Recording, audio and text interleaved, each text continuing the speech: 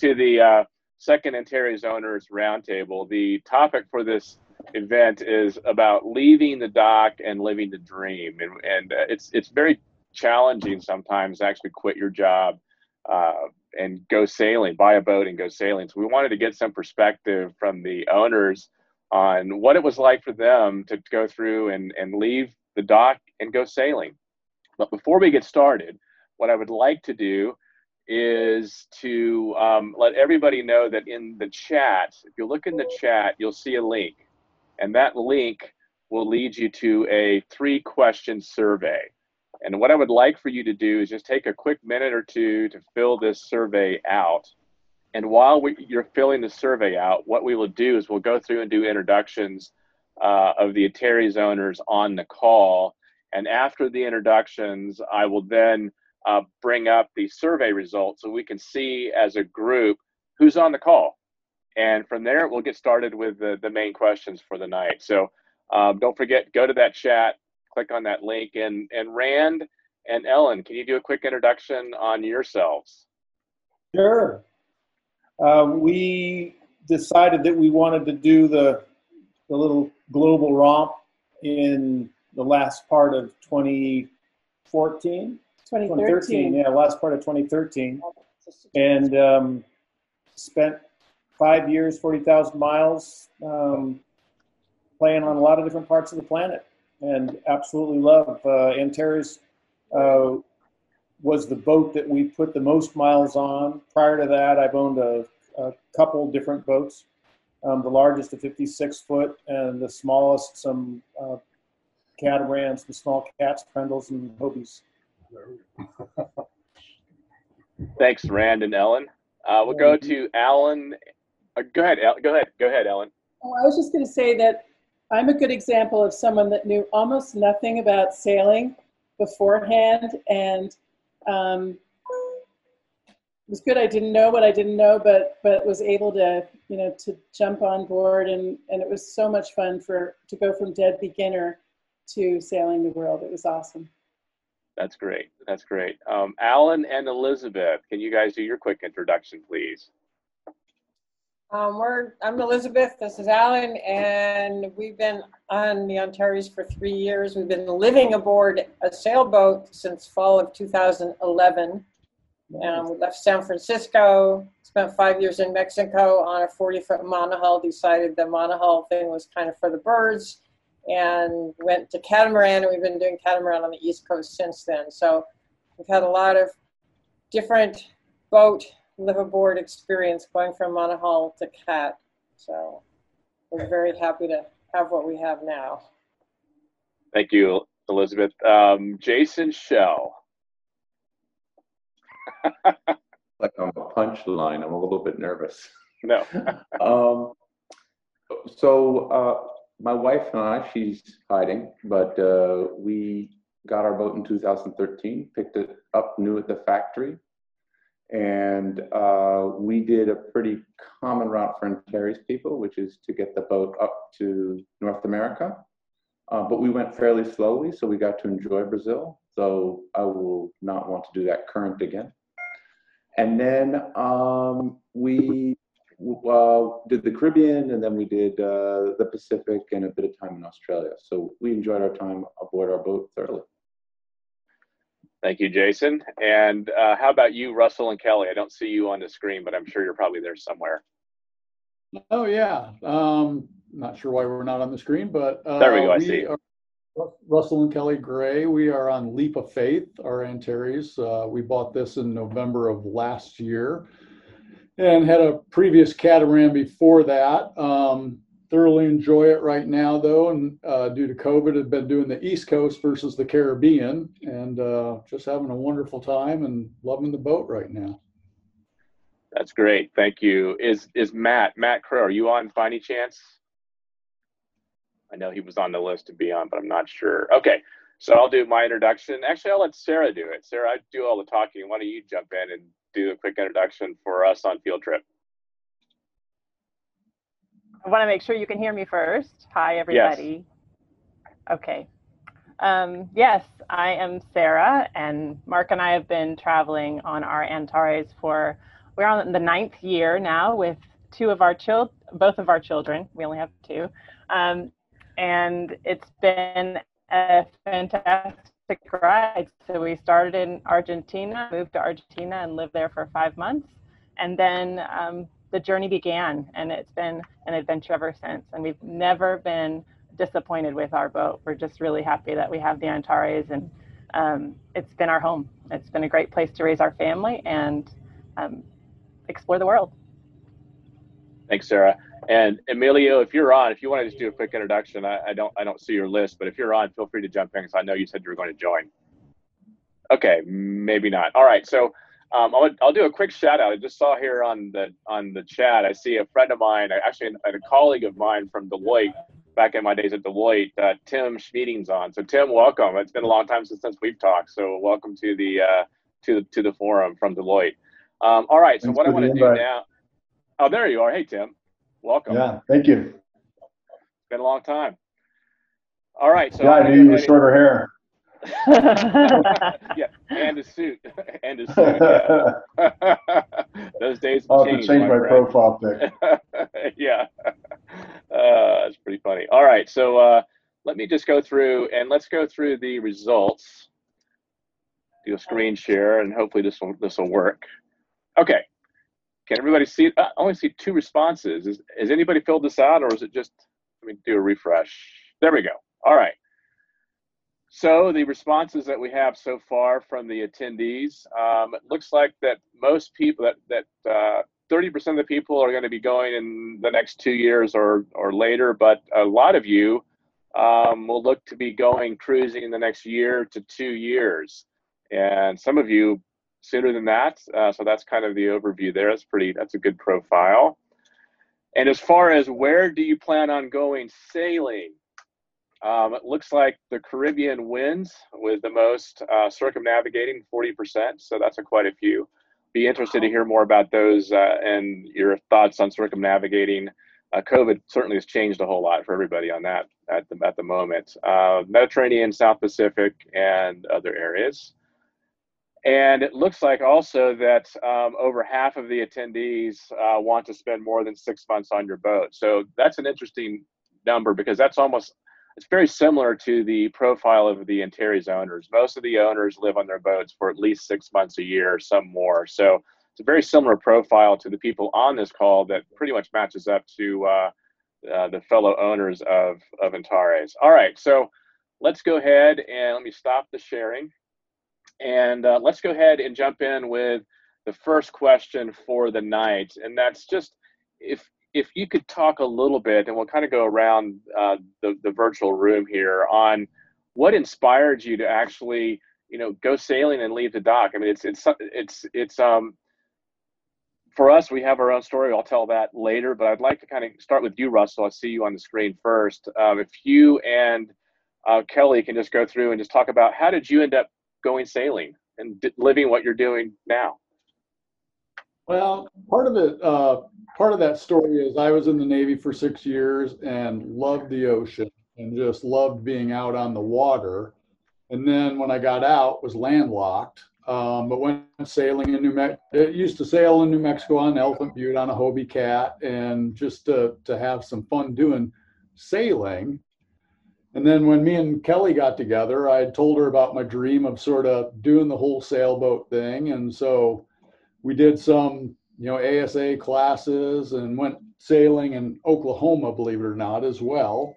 And then rented a catamaran down in the BVI and chartered that. And, she said, well, if we're going to sail, it's going to be on a catamaran. And I'm like, okay, I know just the one. And unfortunately, we couldn't buy it right then. So, but we sort of put a 5 to 7 year plan in place at that point in time and said, let's work at this. Let's put it down on a plan and say, this is where we're going to be in 5 years. And that's sort of what we did. And we pretty much stuck to that. Any regrets? None yet. Nope. No, not at all. I do not miss corporate America. Nope. It's nice to wake up and, be someplace that you want to be. And if you don't want to be there, you just move. So yeah, that's great. Thank you, Russell. Alan and Elizabeth, how about you guys? What's your story?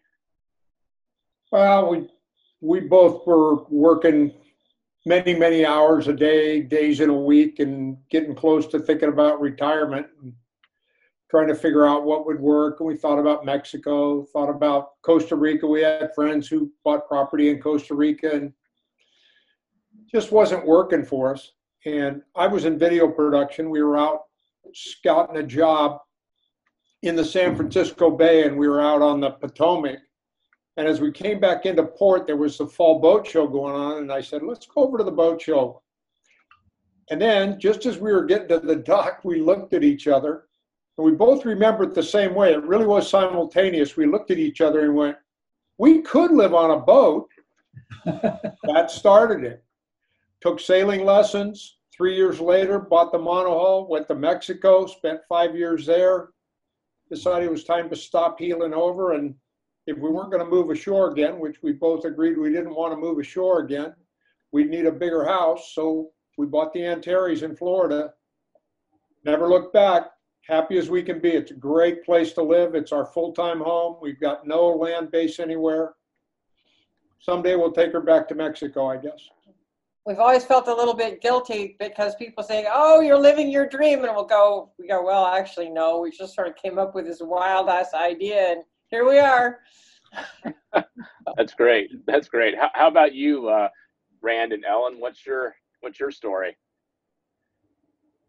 Well, it came about almost as a joke. I was asking Ellen, we're getting later in life, of the things you want to do before you die, we've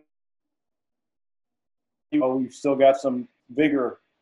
And she said, sail around the world. And within 2-3 months, we looked at a couple after that. And within, I think it was 8 months, we were on a boat and heading offshore. When for the first time we're empty nesters, and so it represented freedom. And I always said that we would sail until US last year.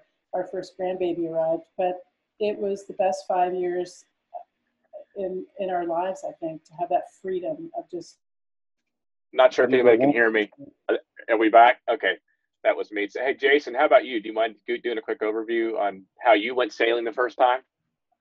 I felt like we just cut Rand's poetic end to his speech. Oh, I'm sorry. I totally lost the connection, so. It's frozen again. I'll pick up the ball.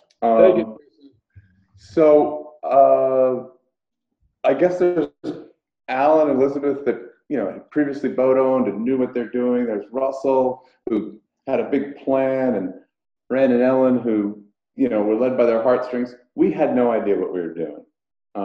We didn't really figure it out. Didn't spend a lot of time trying to see what would happen. What we did is just went the other direction. Is once we had the deposit down on the boat, then we knew we were quitting our jobs.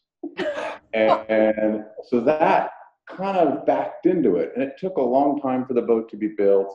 And I remember sitting in, high pressure meetings, deciding whether or not, we're going to lose $10 million on this deal or $20 million, and sort of laughing, because I'm thinking, I wonder if I'd be tightening the Genoa halyard tension right now if I were to see.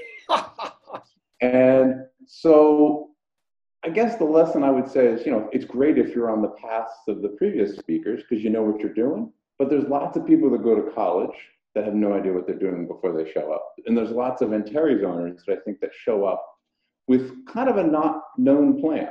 And that was us for sure. We had plenty of holes in our skill sets, but that was also part of the fun. And we didn't have a plan that was more than 6 months. And that worked really well for us. Thanks, Jason. So I hesitate to even say this, but we were probably very similar to the Jason story. And that's primarily because I was also at work, and we had decided through a lot of conversations Sarah and I did about what it would be like for us to go through and do something different. So we went to the Miami Boat Show, and did a lot of shopping. I thought for sure it was going to be an oyster. That's really what I wanted, a monohull. Sarah was like, no, I don't want that. And we ended up last day of the show on the Antares, and we said, you know what? Why not? So we spent a little bit more analysis, but we literally bought the boat before we'd done any sailing above and beyond Hobie Cats in Tampa Bay. So that was kind of our big claim to fame, was sailing Hobie Cats, and not very well. And I then convinced Sarah, don't ask me how, because I don't know. We had two very young kids. I'm still loving my job.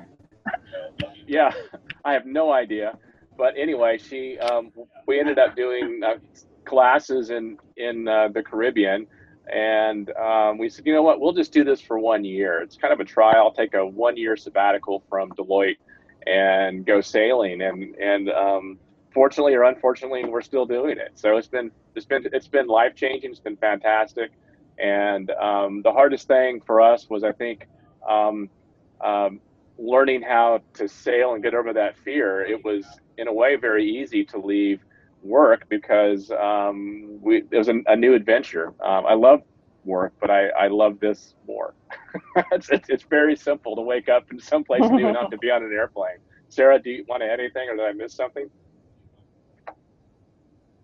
Well, I'll just say that when this whole thing started, you were, my biggest complaint as your dear wife was that you were never home because you were working so much.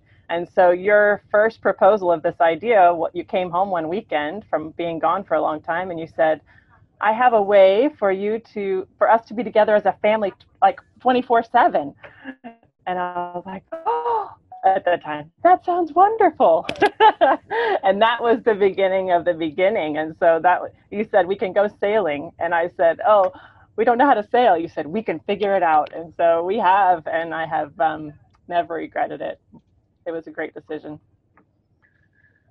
Thank you. So Sarah, thank you for the good feedback after all these years. So a question for the group. I mean, what are some of the biggest challenges that you've experienced when you actually left to go sailing? I mean, some of you have sailed, done the big Pacific crossing, which is the longest point-to-point crossing you can do. I mean, what's it been like, and what are some of the big challenges that you had, both I would say, both as captain, co-captain, commodore captain, whatever how you're structured on the roles and responsibilities. What are some of the challenges? Rand and Ellen, do you want to jump first? I would say it was, in terms of being on the boat, the one challenge for me in some very remote places was being disconnected. We had the Iridium Go, which was great, but when we couldn't pick up the phone as easily and call our kids, that would be the one thing. I loved being away from everything for weeks at a time, but we didn't use the satellite connection where we'd have $5 a second calls and stuff very often, and that was the hardest thing for me. And it's interesting, the whole concept of challenge. If you think about the very first time that you took your car onto the freeway and how frightened you were, and now reflect on how you get on nonchalantly and it's just another part of your day. You don't even think about it. And I think many of the challenges getting on a boat, going over long passages, are much the same. At first, you're getting the skill set, and if you have the ability to kind of embrace and lean into the unknown, soon it's just like getting on the on-ramp to a freeway would be to you right now. It's very, very different than when you were a teenager doing it for the first time. And so they all mellow. The more you do it, they all mellow. It's good to look back and realize how far we've come. How about you, Alan and Elizabeth? Hardest thing was getting out of the house and onto the boat, actually Just what I was doing gonna it, say. getting started, selling the house, and downsizing from a house to a boat. And just, we decided to actually do this in 2005, but we still had to, and then Alan needed to take sailing classes and all that. I grew up racing, but he didn't know how to sail. And then we had to figure out what boat to buy, and then sell the house and quit the jobs and get on the boat and get away from the dock. And that took until 2011. I mean, it's really, really hard. You can always find some reason to delay and to not do it yet. But once we were on it, man, we have just loved every minute. And, you know, the whole, we crossed the Pacific and it seemed really scary. We crossed the Pacific on a big catamaran as crew. And the whole thought of, oh my gosh, this big, huge passage and going this long distance. I mean, you know, the hardest part is kind of like getting the courage to jump in and do it, and then finding out, wow, it's really cool out here. It's really wonderful. And then you meet each challenge as you get to it. And you know, if you think of all the things you're going to have to do or learn, or it's just overwhelming. But if you say, well, it's just, you know, one day at a time, you get there and it's fine. And you look back and you go, wow, I can't believe I did that. But it wasn't that hard to do at all. So Elizabeth, I have a question for you. As a cruising couple, and you mentioned that you were a racer before, and Alan, you were still learning how to sail. What was that dynamic like when you left the dock and went sailing between just the two of you? And how did you kind of work out some of the potential conflicts? We have a really, really symbiotic relationship. I'm the navigator, I'm the weather person, I'm the sailor. I tell him where to go and how to trim the sails. And I drive the boat when we're docking, although we used to take turns, but I just do it now so we can both do it. And when we're anchoring and picking up moorings and all that, he's doing all the heavy lifting and I'm driving, which works great. And he keeps the boat running. I mean, it's really, we both feel like we contribute equally, and it works really, really well. And there's no conflict at all about who's supposed to do what. Well, it used to be, there used to be a little sharing of cooking and doing the dishes, but Alan got really smart and he reads to me while I cook. He reads aloud, like, you know, from, you know, just cool books, all different kinds of books. And now it used to be, well, whoever cooked didn't have to do the dishes. The other one would do the dishes. Now he says, well, you don't want me to do the dishes or you want me to read? And I go, oh, no, read. I want to hear what's next in the book. So that duty kind of shifted all the way over to me because he very cleverly, like the story of Scheherazade, she stayed alive because she kept telling him stories. Well, he got out of cooking and doing dishes because he tells me stories. Oh, that's pretty funny. So Russell, how about you guys, you and Kelly? What's been some of your big challenges living on board and leaving? You think? I don't have any challenges. I mean, it was very well planned. We had a 5-year plan and we worked it out to the T. And I think we knew when we were going to leave the dock, and we did it. Certainly, getting rid of all of your stuff and you know, learning to live without all of it. Which is a great thing. It is a great thing. We will never go back to a house. I mean, we may have a house again someday, but it'll be a very small house, and there'll probably be a little RV park next to it. So if we're not sailing, we're traveling around the United States in an RV or something. But the small, you know, living in a self-contained area or unit is just very appealing to us. And, you know, you just have to be able to, you know, get up, and the ability to get up and go is just, there's a freedom in that you don't see otherwise. You know, you just don't have that if you're land-based all the time. And we embrace it. Kelly accuses me of wanting to sail too much, and, you know, I accuse her of wanting to sit in one spot every once in a while too long. Well, I do want to explore. You know, a day or two and I'm done. And she's like, well, let's stay a little bit longer. So overall, you've been able to kind of sort through any of the challenges, and there weren't really too many, it sounds like, when you actually left. Jason, how about you, Jason? When you and Gail left, and you were a self-described novice, I mean, how did that work out? And just tell us what's going on. Well, Gail had never been offshore sailing before. It was beforehand. So, but it's a kind of a good boat for that. And I'll tell you why. you can say, hey, wake me if it gets to 20 knots and we'll put a reef in. And the boat, she'll just take care of herself the entire time. She'll steer herself, care. It's really very easy. And then when I would be on watch, I have sort of a bad reputation for lots of sail changes. Like sometimes I'll do 3 or 4 sail changes going up at 2 in the morning. Oh, nope, it's got to come down. Now the screecher's going out. That's why I don't get a lot of repeat guests.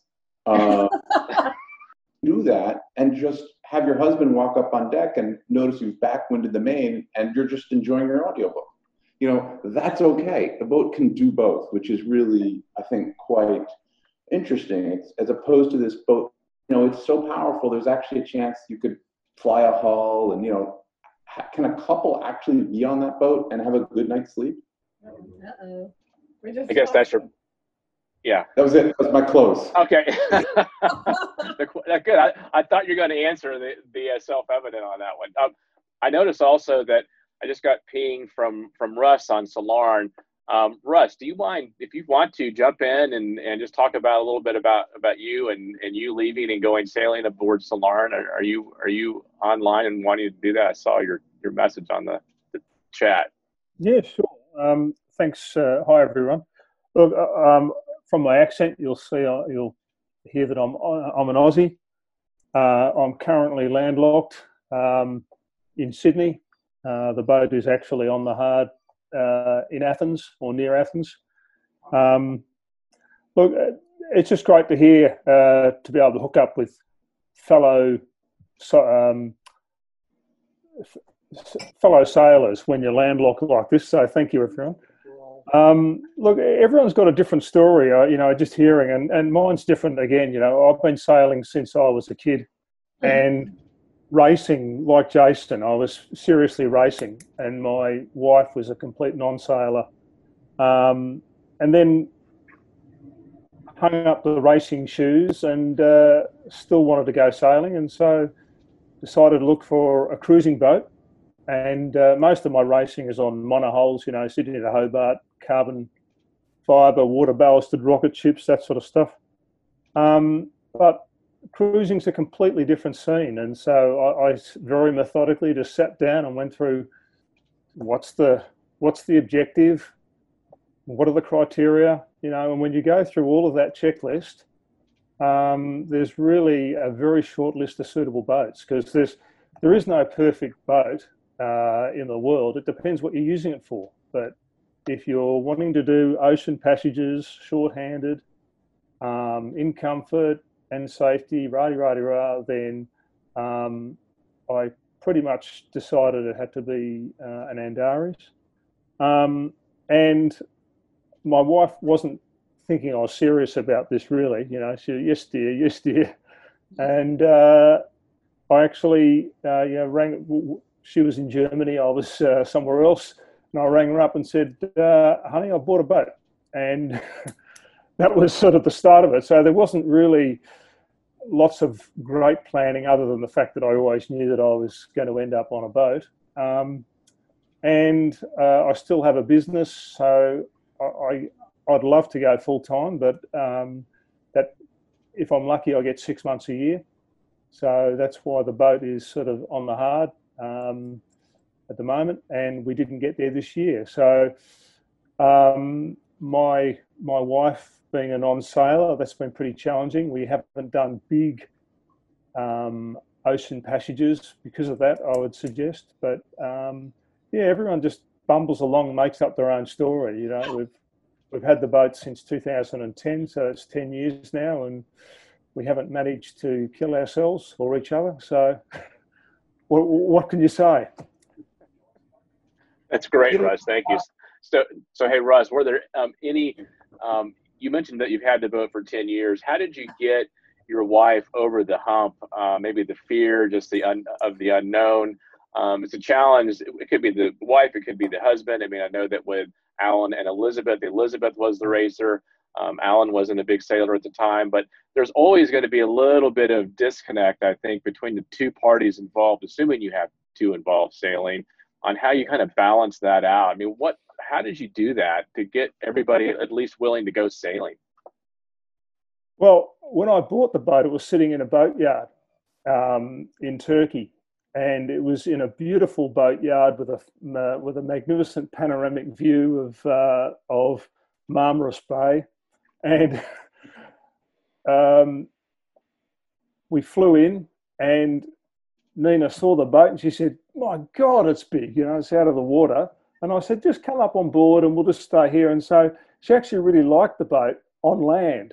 And we actually lived there for about 2 weeks in the boatyard before it was launched. And she said, "What, we have to launch it now, do we? I don't want to, you know, we're going to go on the water." And I said, yeah, that's the plan. So it was just baby steps, little by little, you know.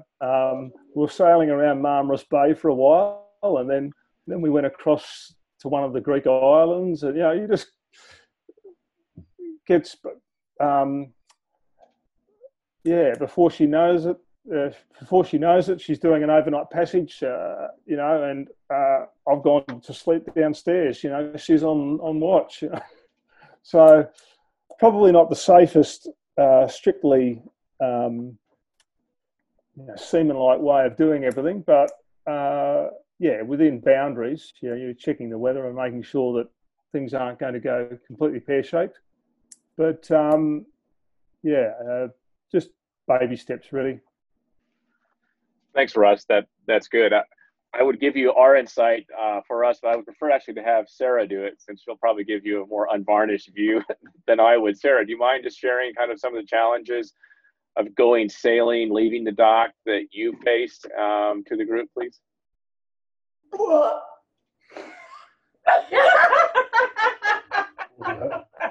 I was muted. Yeah, Jason, you hit the nail on the head on that one. Yes. Well, let me just speak, first of all, from a relational point of view. Going from me having my household run by me and only me, and Mark traveling, then I had it all to myself and he was doing his thing. So when we were together, it was like putting two CEOs in the same place. I had been CEO of the house. He had been CEO of his business. And now we were both trying to be CEO of each other. So you can imagine how well that went. So we did fine, and we figured it out, but it was a transition. I got it going by. Sorry, it's loud. For me, I had no experience sailing, and I had quite a few fears.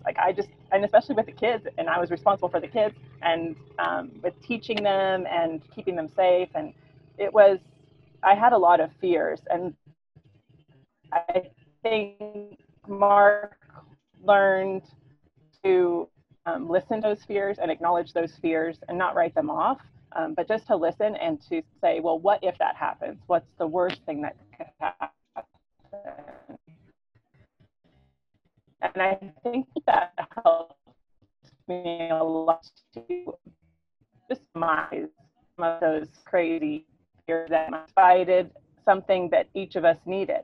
I wanted a place for the kids to just be kids and to explore and to us be a family together, and some calm away from the craziness of suburbia rush. And for Mark, his personality is that he likes to rush. He likes to be busy all the time. And the boat provides for both of those sides of our personality. So that's been really nice. And that's part of, I guess, and we had to deal with seasickness, and we still deal with it sometimes, but a good audiobook does help just to distract from the sickness.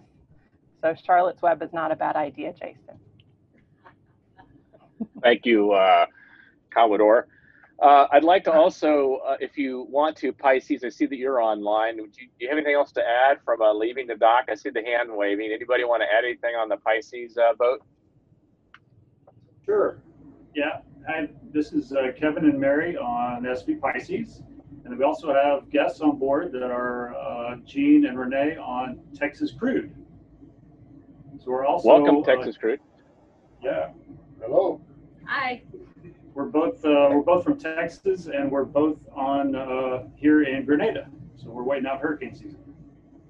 That's very good. So how has the transition been for you leaving the dock, and what were some of the challenges that you guys faced? Everything. We faced everything because we had no idea what we were doing. We bought a boat and had no sailing experience. We were lucky enough to have Jason and Gail come aboard and give us some training. They did the best they could. We still messed up. But having two fish on board was a huge help. They taught us a lot about the boat and how to maneuver it correctly and do things that you learn on your own, I suppose, if you don't have somebody that's got experience. And that was the beauty of the Antares, is there's so many family type. I mean, it's like a family when you join the Antares group. You learn a lot from each other, and it's really nice. So it was nice when we got here. We're moving in here for quarantine, and Texas Crude is sailing in the exact same day for quarantine here in Grenada. So it was really nice. So how is Grenada right now with the quarantine? Just curious. You have to wear masks. Yeah, you have to wear masks into public places, but there's no cases on the island and haven't been for since July. Yes. It's been great. We've been able to do everything. We've done hashes, we've done hikes, we've done scuba diving, snorkeling, free diving, river tubing. Yeah, just everything's open. So it's been a really good place to spend And everybody. We're not good. Did y'all lose us? Can you hear us? Are you able to go up to like White Island or any of the outlying islands, or do you have to stay in Anchorage? Yes, we can go Yeah, we've there. got a Carriacou and Green Islands. Yeah, all of those. All over Grenada. Wonderful. That's great. That's great, because we had many good memories. We spent 6 months in Grenada, and we loved it. We did the hashes. We did lots of diving. We really enjoyed Grenada during hurricane season ourselves. So I'm glad you guys are having a good time there. Let's see. Is there anybody else that I've missed? I don't think so on the Antares side. What I would like to do is see if anybody that's attending the roundtable has any questions. You can feel free to just type the questions on the chat, or better yet, if you would like to just simply raise your hand or just speak up.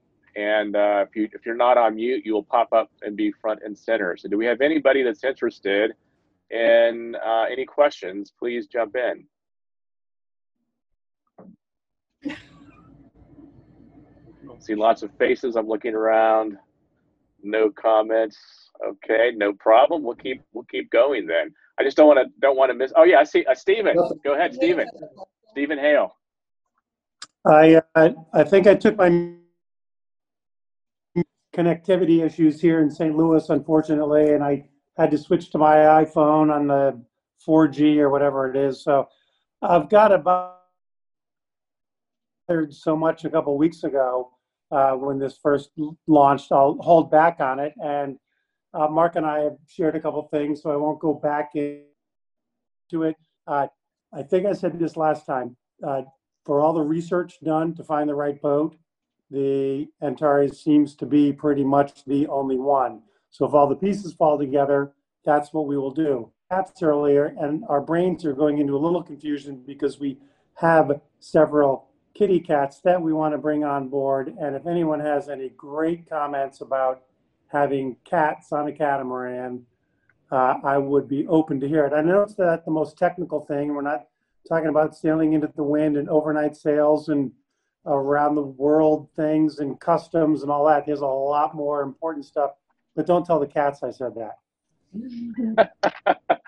Thank you, Stephen. So anybody want to take that question with pets, animals on board? Elizabeth, go ahead.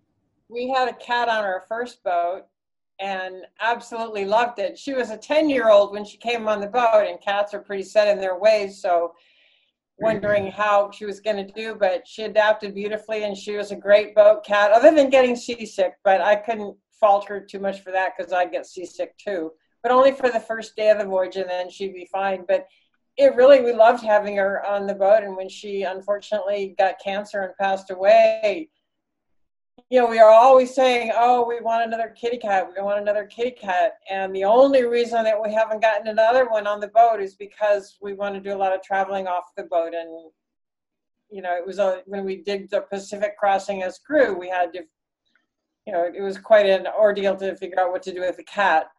But other than that, I mean, yeah, cats are great on a boat. Good to hear. Thanks for the feedback on that, Elizabeth.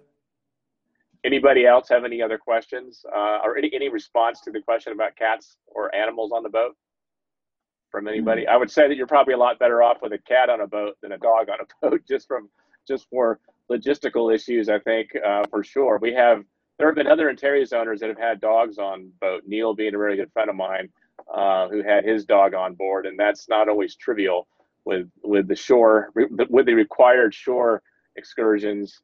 At least a cat, you have a litter box. Dog, you have a piece of AstroTurf somewhere, I guess, on the trampoline. I'm not sure, but I can't imagine.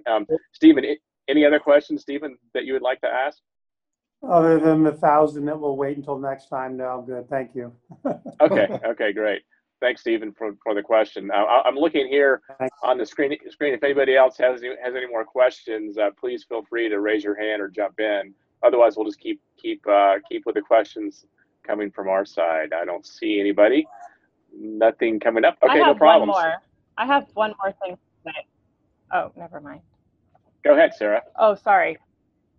Just in speaking about jumping off the dock, leaping off the dock, making the leap, and having someone maybe that is unsure about the experience.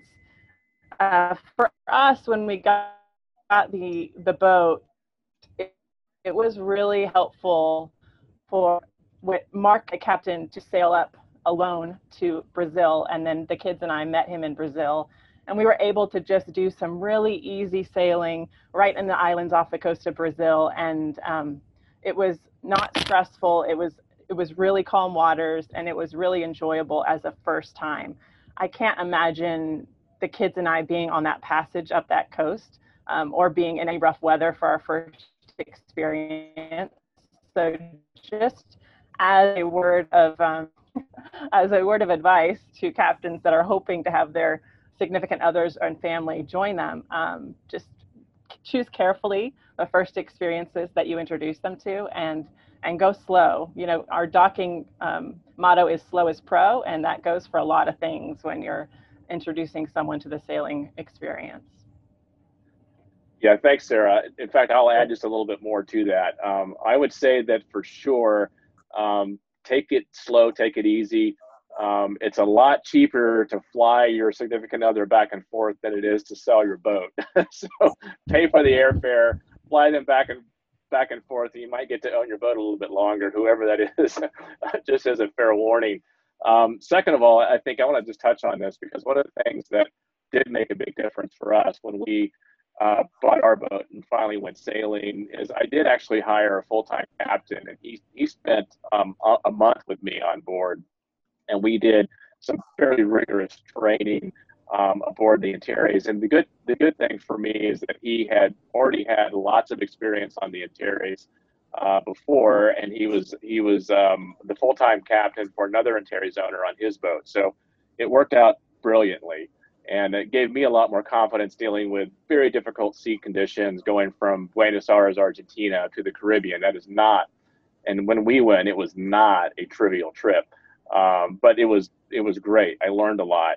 That's one of the reasons why at Antares that we have put forth this very big effort on making sure that we spend at least, end of the day, when you buy a new boat, you've got at least 2 weeks full-time, hands-on, with myself or another Antares owner, full-time, to help you get over some of those hurdles on the boat. So it's a big deal. That's why I personally feel very strongly about it, because it helped us out. And I think that's a good point. You just don't want to have to be selling your boat within a year after purchasing it because you tried to do too much. And that would be a big advice I would give people. Does anybody else have any advice just on people that are wanting to leave and go sailing? I mean, it's not easy, but if you do it in small incremental steps and you take your time, you will get there. It's like I think it was Rand talking about just going slowly, and eventually it's like getting back on the interstate. It's not a big deal. I mean, my biggest fear that I had really wasn't sailing the boat, and that was probably pretty naive of me. My biggest fear that I had was docking the boat. And it sounds crazy, but I just didn't want to be in the middle of a marina with cross currents, cross winds, trying to back this beast in. It was nerve wracking for me. And in fact, the first time we got fuel on a fuel dock was in Brazil. And I will never forget, the captain said, "You dock it." And I was like, "No, I'm paying you to be captain. You dock it." And we got in this big argument, and I ended up docking the boat. And I'm glad that he forced me to do it, because it slowly helped me get over that fear. I didn't want to damage the boat. I didn't want to look like an idiot in a marina with people watching in a fishbowl. So but it just takes time and experience to kind of get over it. Anybody else want to jump in on any other advice? Or yeah, go ahead, Alan. I'll jump on a few things. If you can be patient with me just for a moment. Going back to the baby steps piece, one of the things that I did with Ellen was we started just doing day trips, and then did 1 overnight, and then did a 2 overnight, and then did a 3 overnight, all on the eastern coast of the U.S. And part of the conversation always was, it looks like there's going to be 2-foot seas. Do you want to do it? It looks like there's going to be 3-foot seas. Do you want to do it? And so we always walked in to the weather fully knowing, and I actually held her back a little bit so that she was kind of the kid at the candy store outside wanting to get in because I was holding her back. So there was always a lean in to the experience, because I kept the challenge at a point where it was comfortable all the time. And the other flip side of that has to do with the mechanical side. And I think that also requires a patient methodological process where you pick a system, you bring in an expert on that system, and you learn that system, and spend 2 weeks just learning that system. And then once you have that nailed, you go to the next system. And whether it's the water maker or the diesels or the genset, bring in an expert to show you what's going on there, and take the time to go through it in a very slow process. I think we ran without turning on the water maker for 3 months, because that's how long it took me to get to the water maker. I forget exactly what the amount of time was, but it was a while as we ran it, but we just didn't do anything that was, required any excess of it. Can I ask one thing that made me feel very comfortable in the beginning? Was Rand, on my shifts at night, he would sleep in the salon. And so he was just really close, which was good for me. I mean, I remember those days I would sleep in my spin lock vest, in the beginning when I first, hit that 1,000 miles offshore or something. You look back, but Rand stayed close, and he did let me go and get comfortable over time, which was really helpful. Going back to the original question of crossing the Pacific, Ellen and I are like kids in the candy store when it gets time to do a crossing. It's our most favorite. We love going on long sails. If we can be gone for a week or 2 or 3 on a passage, that's our favorite part of the journey. The complete opposite of what I expected before I bought the boat. I thought that would be the time that we'd want to do the least, and it turned out to be completely the opposite. We love that. So that brings us back to your most recent question. If you can restate it, I'll try to be succinct. Yeah, no problem. No, that was very good information. The question was, what other advice do you have on people trying to really make it happen? And there's a lot of, there's always a lot of questions that people are going to have, a lot of fears, safety, blue water sailing, whatever. And you've answered a lot of them. But any other advice that you would have, Ellen or Rand? I mean, Ellen, Ellen, it seems like that you're very comfortable with sailing blue water. I mean, that's good. I am now, but I got to tell you, I remember it so clearly. The first time we left offshore, and like what Jason said about Gail, I had never sailed. I'd really done lake sailing, and we'd chartered a boat or two in the BVI, which is like a bathtub. So when we left from Charleston and we went off to Turks and Caicos, and we got to that point, which I think I'd been doing too much reading, and it said something like, when you get to this point, this many miles offshore, you're really on your own. And so you go in stages. First of all, I got to say, Rand made me comfortable. You know, he was the best teacher, and it was, you know, you supported me through the process of getting comfortable. So now, yeah, in the beginning I was not, and we learned and we got comfortable as we grew into it, as I grew into it. That's great. How about you, Russ? I see that you jumped up, Russ. Was that just your phone ringing, or do you want to jump in, Russ from Solarn? Yeah, thanks, Mark. Yeah, I was just going to say that, and this is changing the subject a little bit because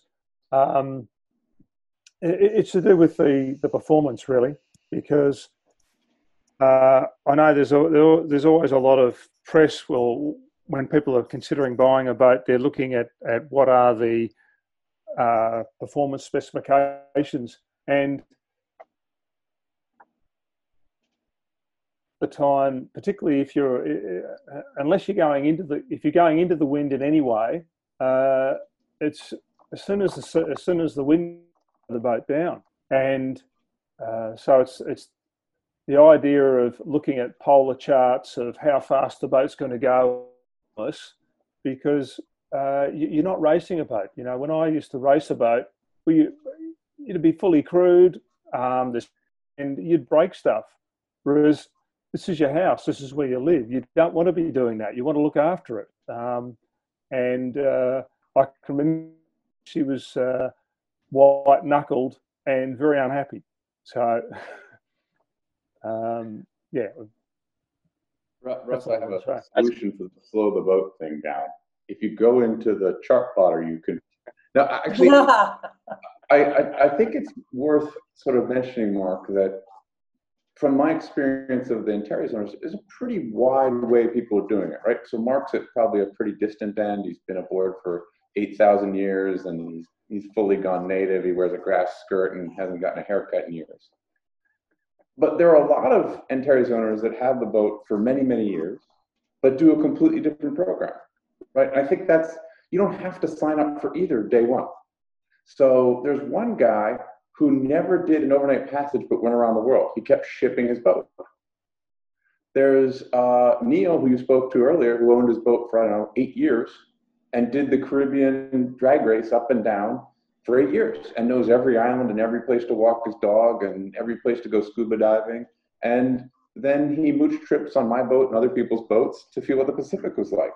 And so, when you sign up for the new boat, don't sign up for being Mark and going native, and don't sign up for being the guy that's shipping his boat around the world. Just do what works best for you.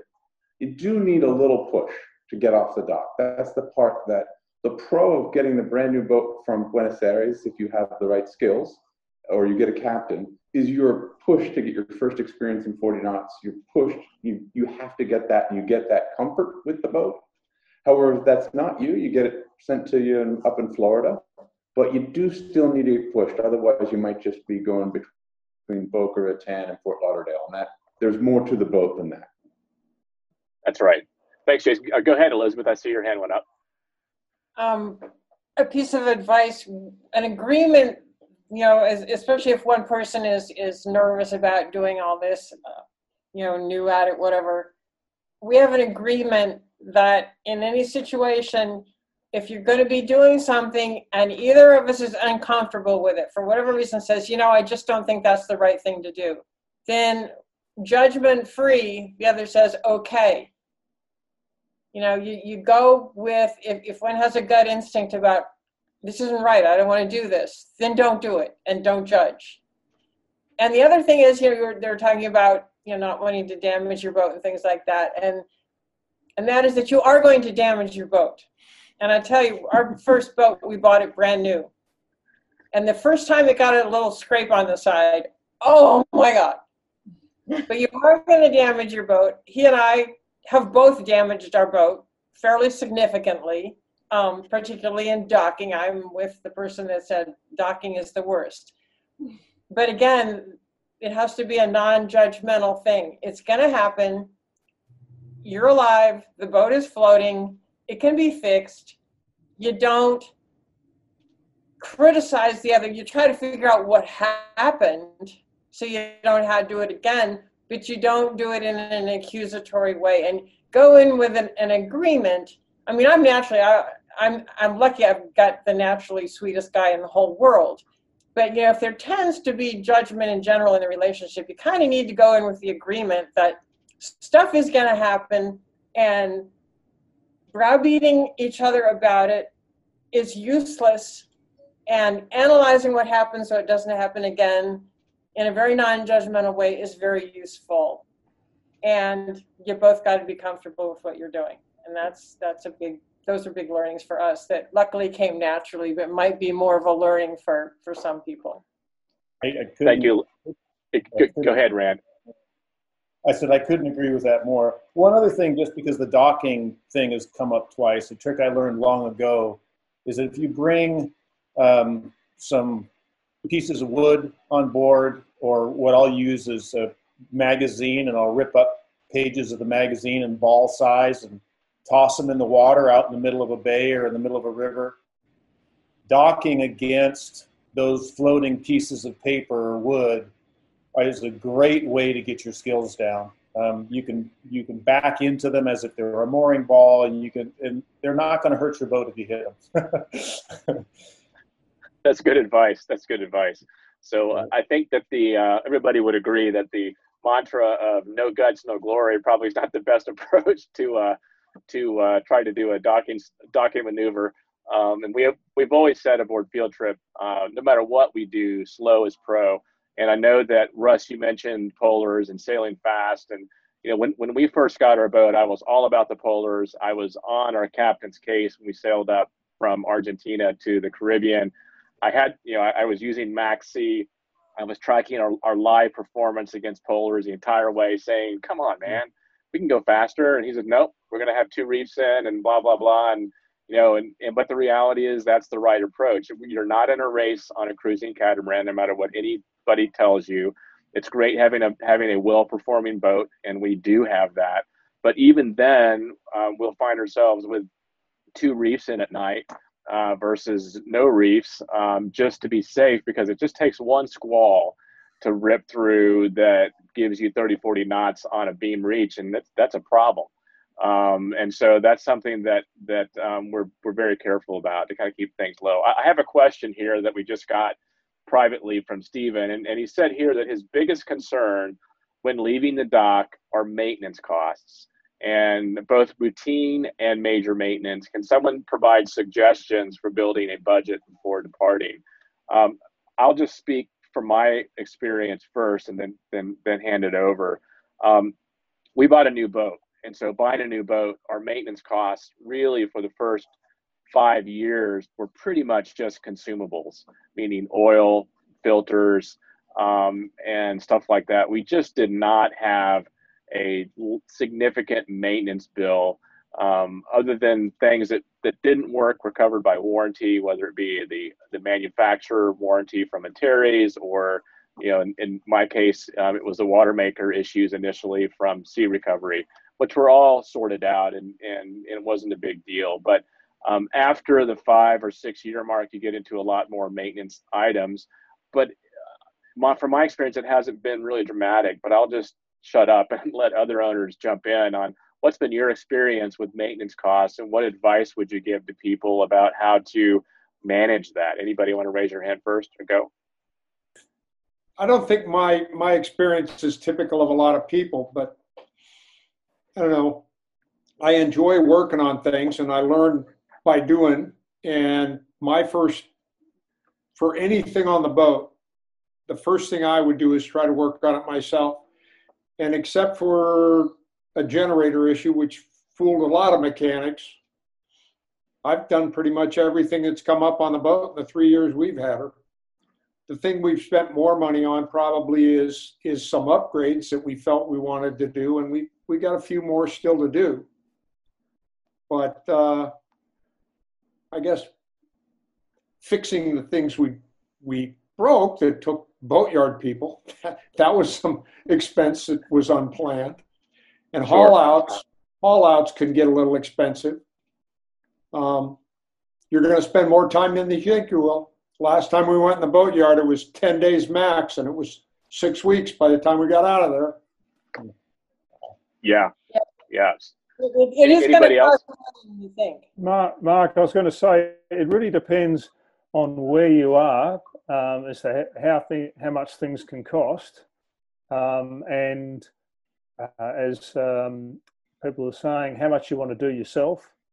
One thing I would say is that I never let anyone work on the boat unless I'm on the boat. It's too easy for them to do something, tell you they've done it, and you discover they haven't done it properly when you're out in 30 knots. So, just use common sense with these things. And sometimes you've got to call in experts because otherwise you'll go crazy. And the boat's supposed to be enjoyed. It's not supposed to be a sentence. So that's all I'd say. Yeah, that's true. That's true. So go ahead. Somebody else will jump in. Is that you, Russell? I'll add one more thing. It's Rand. Rand. Hey, Rand. Go ahead, Russell, if you got something to say. I was just going to echo Alan. For me, I enjoy it. To me, it's just, I love working on things and solving problems. And so, we have an older boat and we've had some issues with different systems on it. And, really it's just a matter of saying, okay, how do I tear it apart and what parts do I need to fix it? And, we've been fortunate that we haven't had anything that we needed somebody else to do really on it other than, like Alan said, maybe some upgrades. But, that's part of what I consider is my job and my work is, I get to do the maintenance on stuff. And sometimes, you'd prefer not to, like changing the oil and getting dirty and doing a few things. But, it's just, I don't know. At the end of the day, I just like working on things. And so, tearing the high pressure pump apart for the water maker to me was a lot more enjoyable than paying somebody else to do it and watching over their shoulder. So I figure if I don't do it right the first time, I probably still, I'm spending less money than if I brought somebody in to do it. So I usually get a second chance. Thanks, Russell. Rand, back to you. Yeah, I'd add to that one of the things that we were fortunate that we picked the boat up in Florida and had quite a bit of time on the eastern seaboard. And one of the things I did with each system was I looked around for the best expert on that specific system. I'd use the example of the diesels, find somebody that worked on that specific diesel, found out who could do the work but would also be willing to give me an hour's training at their hourly rate. And depending on the system, I might take more time. And in that time, I had a whole list of questions I would ask them. What are the specialty tools that they had? What were the parts of the system that would most likely break? What did they spend most of their billable hours on that system for? And so not only was I getting them to come do an audit on that system, but they were teaching me, and I was getting firsthand knowledge of not only tricks for doing the basics, but also tricks for doing repairs that are most likely to occur. And by and large, most of the things that they spent time repairing never occurred to us. We were fortunate because the boat was held, very well maintained. But I had that knowledge, and I had it from somebody who did it for a living, which gave me a lot of comfort that if it did come up and we were in an area, it at least had a fighting chance of getting the job done. Yeah, that's good. I would agree with that, Rand. I've done the same thing, and because I'm not a full-time liveaboard, so I kind of weigh off what I'll do versus what I'll get someone else to do because I want to spend my time. So there's that sort of challenge. And the other point I was going to make is that the Andaris is a very difficult boat to damage. Many boats that I've sailed, I certainly would have lost the rudders on another boat. So, yeah, the boat really does look after you. And long after you've bemoaned the fact that it won't go to windward like a centreboard boat, you are very happy that I'm glad I've got a skeg rudder. Yeah, thanks, Russ. I can second that. Obviously, from even the last call, this topic came up. Go ahead, Alan. I see your hand up, Alan. I was just going to add, It's been very helpful to me working on things. You've got a great resource in the forum. If you're trying to figure out how to do something, chances are somebody else has already done it. And some people have written up really great, step by step. They've had good pictures. I've learned a lot by just looking at what other people have done on their boats. Thank you, Jason. Yeah, that's great. Yeah. The question was about the expense, trying to budget for this kind of thing. And I will say that, we knew we were going to be spending a lot more money on the catamaran than we did on the monohull, and we even spend more than that. It's more expensive than you think it's going to be. We saw a figure about like 10%, figure 10% of what you paid for your boat is probably what it'll cost you to run the boat during that year. And that's probably pretty accurate. Yeah, but you can't compare, maintenance expense with, by the time you add in marinas here and there and this and that, that's a choice. You don't have to stay in a marina. Just the maintenance isn't 10%, but it is a lot. You think, it just seems like something's always breaking, and it's not big things, but something always needs doing. It's in the list of boat tasks is endless all the time. Now, maybe partly we do have an older boat. What? No, I was going to say there's something that happens. You talk about getting off the dock, is that list. At some point you just have to go. The list will never, ever, ever be 100% done. Don't let it keep you from going, because it'll never happen. So that's right. Pick the stuff that's really critical and just figure you're going to work the rest of it out along the way, because otherwise you'll never get off the dock. Mark, we have another question from Sujata asking for a recommendation, because we got all into this repair stuff, for a maintenance course. And I'll field that because I took one. I flew to London, England, the place with the big clock.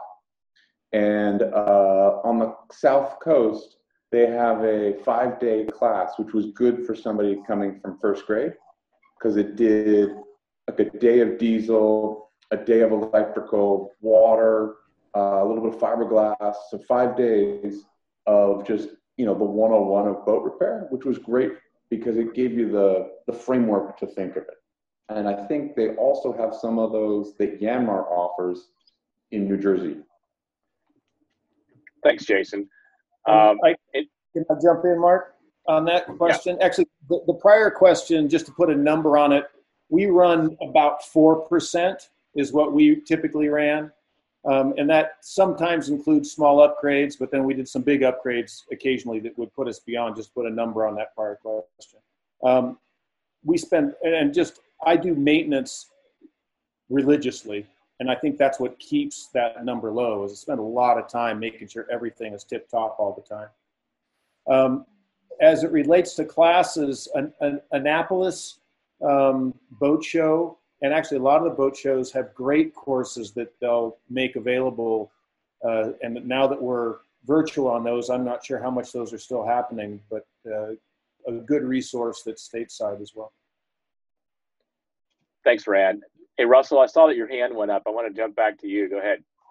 Yeah, and this maybe towards the chat question a little bit as well, is that, I just want to point out that even though we bought an older boat, the amount of documentation and the schematics and the drawings and everything that Antares provides actually makes it fairly easy if you do want to do the maintenance yourself. I just the other day when I was working on something, I was pulling out the original owner's manual with the electrical diagrams so that I could get some wiring that I needed done.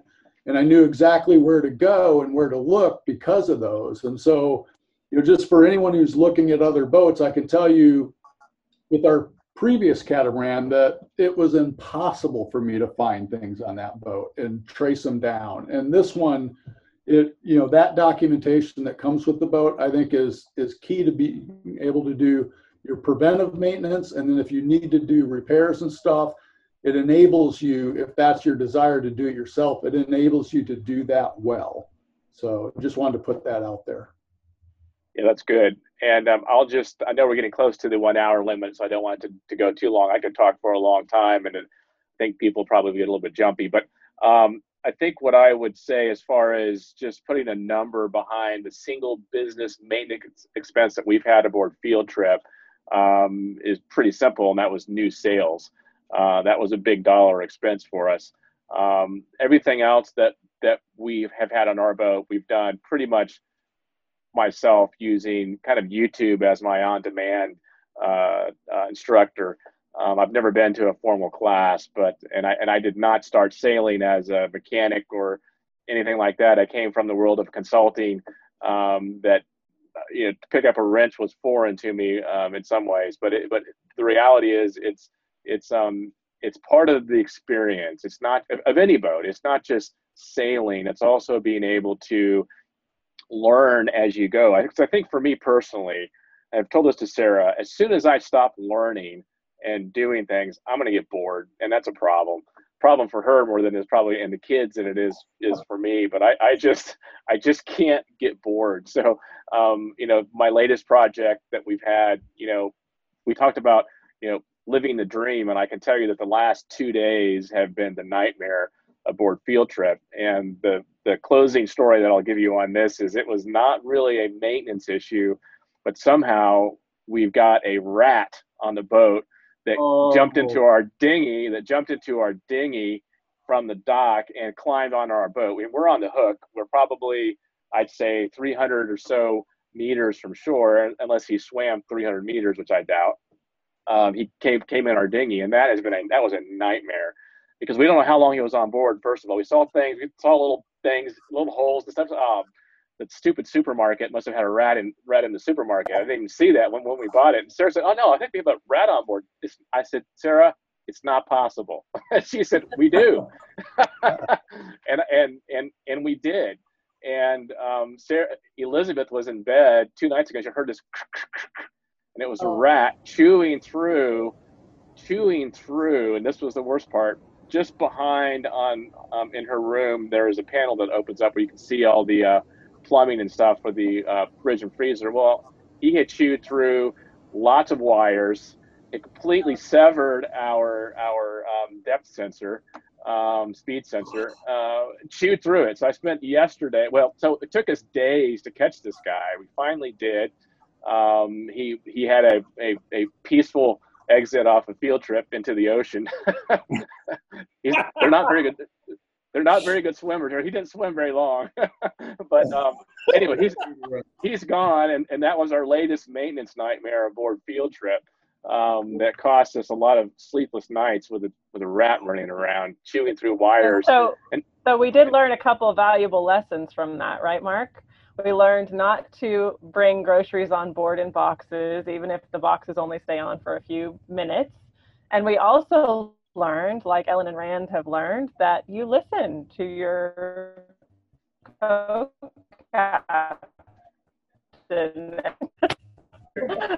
When you say you're on board, there's a rat on board.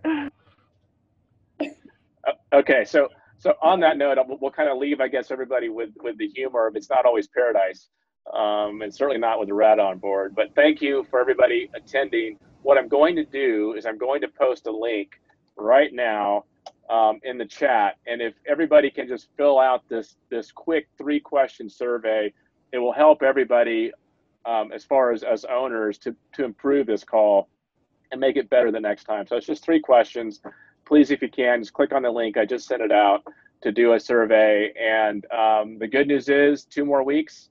Our next topic, I believe, is going to be passage making, and go through lots of detail on what it's like to do passage making on the boat, the preparation, the safety considerations, and all that fun stuff. So that will be our next call in 2 weeks. And thank everybody for attending and all the questions that we had from everybody else. I really appreciate it.